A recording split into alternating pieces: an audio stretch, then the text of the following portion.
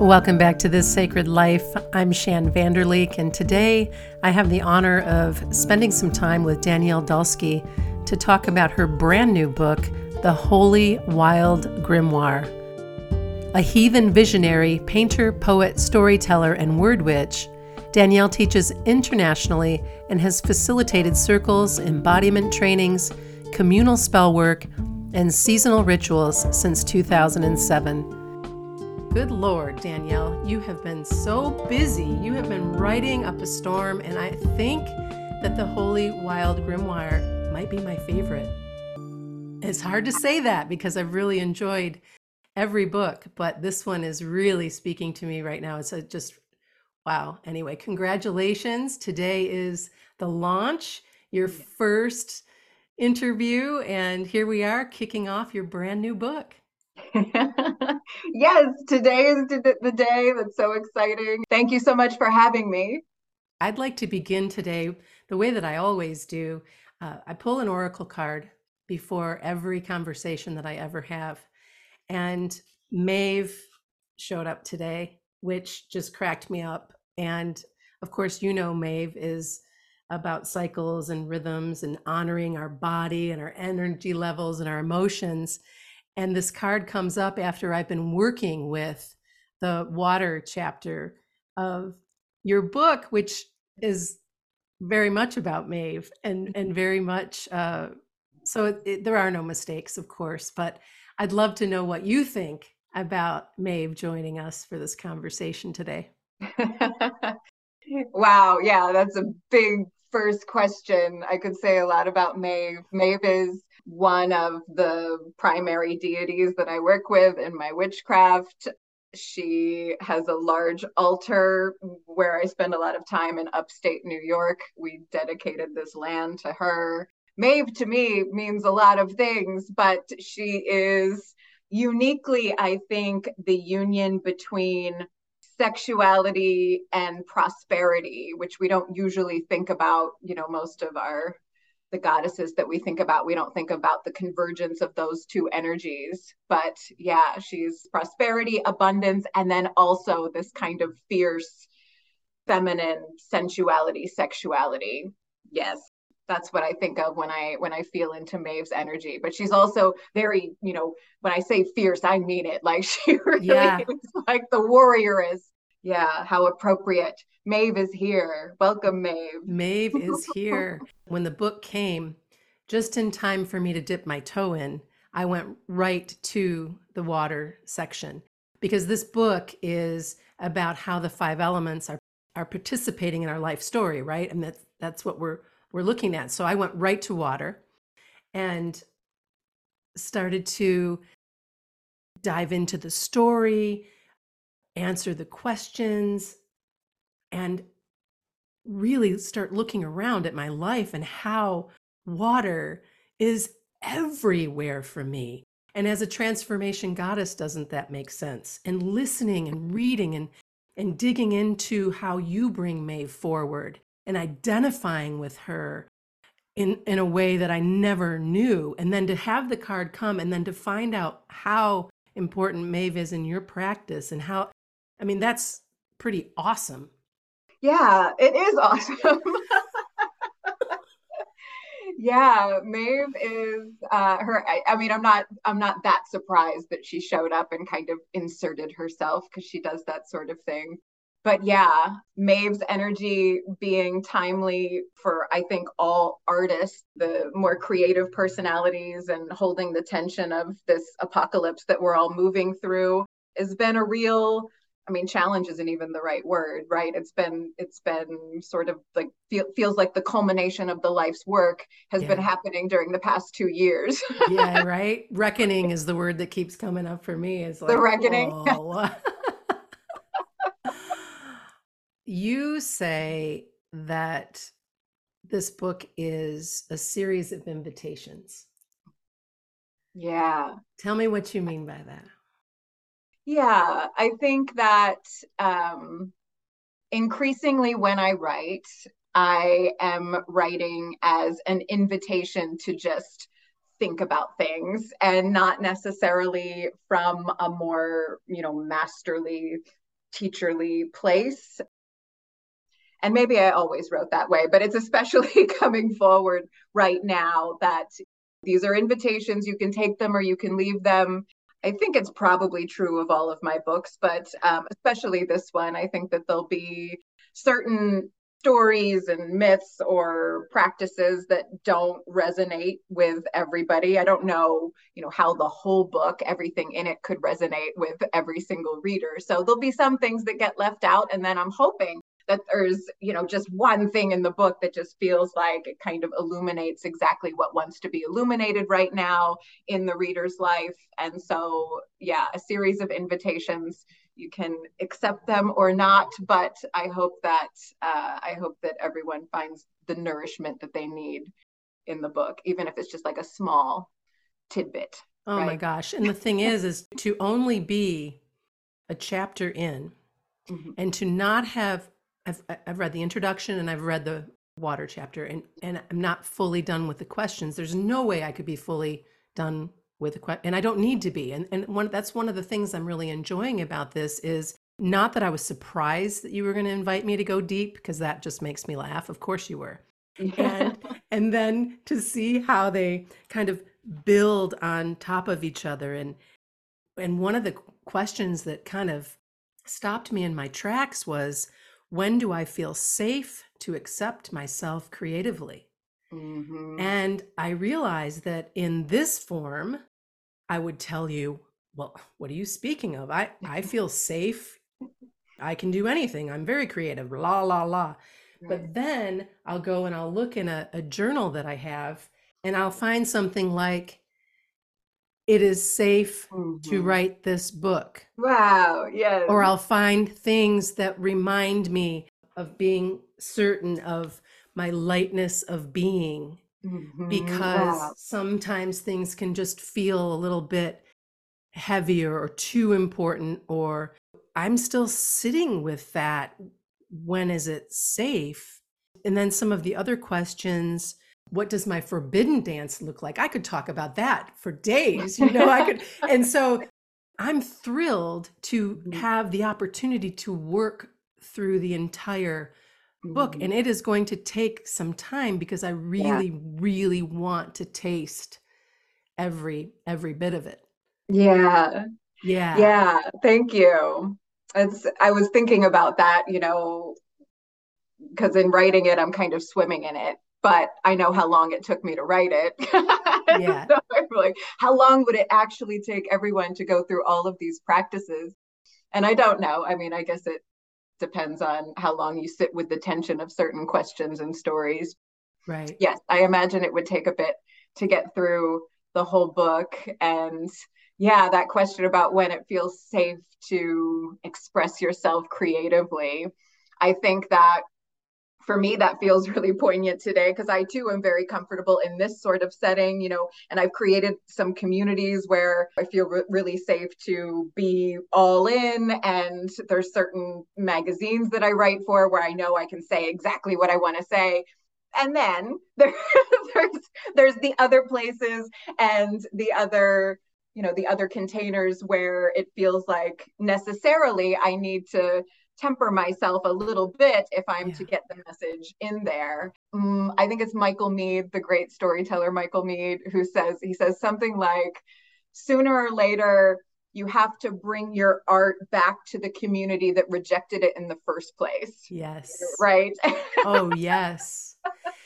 For me, it's like being in these safe places where I do feel really free to express myself creatively, but then also being in other places where maybe I'm safe, but there's still a feeling of tension, or there'll be some people that don't get it, etc. So, oh yeah, I've heard for the majority of my lifetime that I'm unfiltered, and that I'm scary. I remember years ago when that first kind of took me by surprise. It did. It was like, really? This is where I'm at, or who I am. I have this gorgeous, tender heart and this ability to really practice walking in beauty. And like, what do you mean I'm scary? And I'm like, oh, yeah, yes, I am. Yes, I'm quite fierce. Or, just what does that mean to me?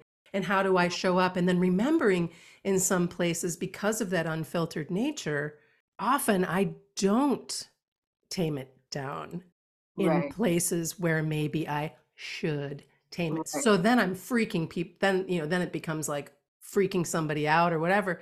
But Yeah. now at this stage in my life and this time around, I mostly don't care. Yeah. It's not my intention to be rude or my Yeah. intention to have you go running down the street with your hair on fire because I just blew your mind. But I'm much more available for that than I was before, I guess. Yeah. And so I find that to be a gift. And so maybe now when I listen back to our podcast, I can go back in and answer um, Mhm. this, Right. Exactly. right? It's a little bit better. There is a part of your book called A Story Lantern, which I Mhm. really enjoyed. Tell us a little bit about what a story lantern is, and then maybe encapsulate the story in the water chapter about Maeve. About Maeve. Yeah. Story lantern's a term that I started using, I think, late 2020 because, I was alone with myself and my family a lot. And I did just arrive at like this new kind of level of channeled writing where the mythology of the deities that I work with, I really wanted to not reorganize their stories or anything, but be able to kind of write them out in my own words for no purpose other than getting to know them better, right? So it wasn't, I'm going to rewrite these stories and put them in a book. It was, let me rewrite these stories and see how it feels. And so Maeve was one of those stories. So a story lantern to me is allowing a story to illuminate what wants to be seen. So this doesn't have to necessarily be a story that any one writer, me included, wrote. It can be any story. It can be, Yeah. the Disney movie or the Netflix series that you're watching. Right, But right. it's asking yourself, like, what is this story illuminating for me right now? And knowing that there's a real magic in being able to answer that, because you would answer that question completely differently. Like in a couple of weeks, you would say something completely different. So stories really have this way of illuminating what wants to be seen. And sometimes just like a single scene in a story can have all of the answers that you need. It doesn't even have to be like the entire plot line from start to finish. And so I began, using story lanterns in my witchcraft primarily for discernment purposes, where it was like, what's the right spell to cast, or, what's the right move to make? What's the right question to be asking? Because we all need to know those Right. things from time to time. But allowing myself to just read a story and have something step forward, and then receiving proof again and again that that was really powerful for me, that a single story could not give me all the answers, but at least show me the direction that I'm meant to go. Mm-hmm. And so that was the idea for Story Lantern. And then Maeve was one of those stories so the goddess of holy intoxication. Maeve was one of the early stories that I began working with in this way in 2020. And so the writing of her story went through so many incarnations. So I don't know if you noticed, but that's by far the longest story lantern in Yeah. the book, because I just kept, because I work with her so much, I kept adding to it and adding to it. And then she'd be like, you forgot to say this. You forgot to say this. So it just ended Right, up right. And then being, she's like, Shan, you will start here. yeah, This is where you're starting. yeah. So Maeve is the story lantern because that story lantern's so long. I mean, whatever steps forward for the reader as being important, I mean, it really must be a potent message because that story is just so long. One of the areas that stood out for me was the question, what if you are whole and well, and it is your world that is sick? And what if, my love, what if all your feverish quests for wholeness required, in the end, not a submission to some distant and dominant God, but a once and future belief that there was a land that longs for you as much as you long for it? Yeah. Like that grabbed me Yeah. so potent. Yeah. Thank you. That's a very Maeve question. So, the line that's in there, some say the gods left these waters long ago, but I say the water is God. That's Yes. repeated again and again in the story. that is, a really good example for me of what was clearly a channeled writing, because I don't remember writing it. And then it just echoes in my head all of the time now. I mean, for years, it's in so many of the stories. It's in a lot of the story lanterns that are in that book. But I really feel like that was the voice of Maeve.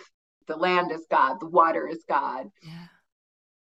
And she very much is like a lot of the Irish deities, she is this particular feminine energy as it is expressed through the landscape. There's this sort of a different knowing of like, the gods not necessarily being ethereal sky daddies. Right, right. Are really being underneath us, like, the pulse of them under our feet all the time. Yeah. Yeah. So potent. And the story of the king and his wife and his impatience to have a child. Mm-hmm. And then when the trickster gets involved and steals the flower, but it's a beautiful teaching and what you can take away from it. So as I talk about this very big 1/5 of the book, there's just so much gold in each piece of it.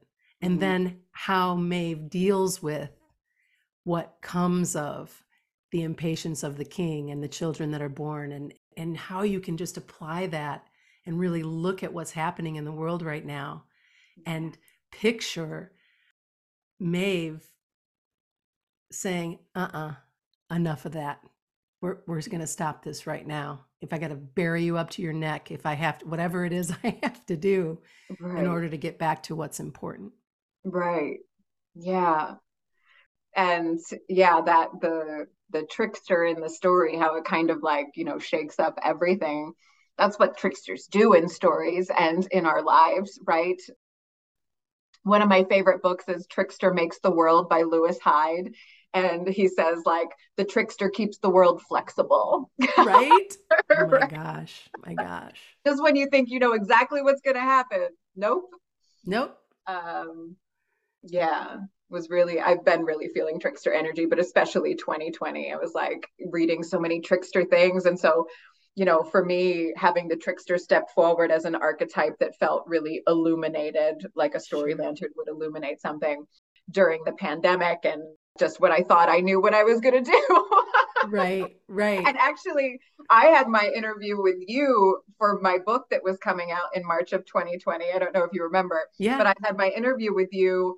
Maybe it was like March 1st or something like that. I mean, it was before we really understood what was happening. Yeah. And I was talking about like all of the great things I was going to do, all of the book events and retreats. I was on my way to England. Yeah. Of course, that didn't come to pass. One of the things that I came away with is as much disappointment as there was in some of the things that didn't come to pass. Yeah. There was also a sweetness in that and a spaciousness in that, and something to really take in and look at in a different way. And I don't know if you're resonating with that, but that for me, it was like, okay, this is a pain in the ass. Now all of this money is tied up with Delta and these tickets because, they don't want to give you money back, blah, blah, blah. And you're supposed to go see one of your best friends, and now you can't. Yeah. And then I was like, well, what else is possible? Where can I go with this now? And then it really was an invitation to go deeper in so many ways. Right. And so I find so much gratitude for that. Yeah. I really do. Yeah. I made decisions in, between March and probably November of 2020. So that however many months that was. Yeah. Her time just felt like 5 million months. 5 million, exactly. It felt like I lived so many lifetimes in that space of time. I made so many bizarre choices that even in hindsight, I'm not really sure why making those choices, but they kind of made sense at the time. Because, all of our choices are always co-created by the world and what's going on. And so, of course, my choices were strange because the world was very strange and continues to be very strange. But yeah, I mean, it really was the trickster from the Maeve story coming in and swiping the flower and just setting everything on this different trajectory. Yeah, but me too. I feel like and I think about this not every day, but often. Like, who would I be if that didn't happen? Who would I be if the Right. pandemic didn't happen in that way? And it certainly changed the family scape of Oh, my yeah. household, and it was the right thing. You say that the time to radically revision our place in the world is now. Mm-hmm. Yes, Speak to it's that, now. please. Now. Well, yeah, I could say a lot of things about it, but since we're talking about 2020 and the pandemic, I feel that we were kind of given, my perspective is we were given this opportunity as, as a collective, we were given this opportunity to remake the world in, in a different way. And I remember that March and April and maybe May of 2020, when the schools, my local schools around here, they like gave all of the kids free laptops. They had free breakfast and free lunch for the kids that, depended on that and couldn't get it at home. Yeah. And I remember thinking like, and they just did it. Like there was no policy or vote or anything. Like they were just like, we have to do this. It's an emergency. And I remember thinking, oh, so we could have done this the whole time. Yeah. Yeah. Right. If you did it that quickly, we could have really done this the whole time. And so I remember thinking like, oh, and like the rent freezes and all of the other policies that were coming out, and then sending people money. And I know that that's a whole political thing. My perspective was like, we could have done this the whole time. We could have had more support for people and children the whole time, and yet we didn't. And I was so sure that we were going to continue with this newfound sense of collective compassion. And I thought like, this is it. This is our worldwide grief ritual that we've been needing this whole time. And then, we just sort of like hurried on to get back to normal and Yeah. the way things used to be. And I think we can all feel, the tension around that and how it's impossible. We can't go back. Yeah. It's like, good luck with that. Yeah, right, exactly. And so now what? So this time to radically revision the world now, like this is our chance. Like it's still here.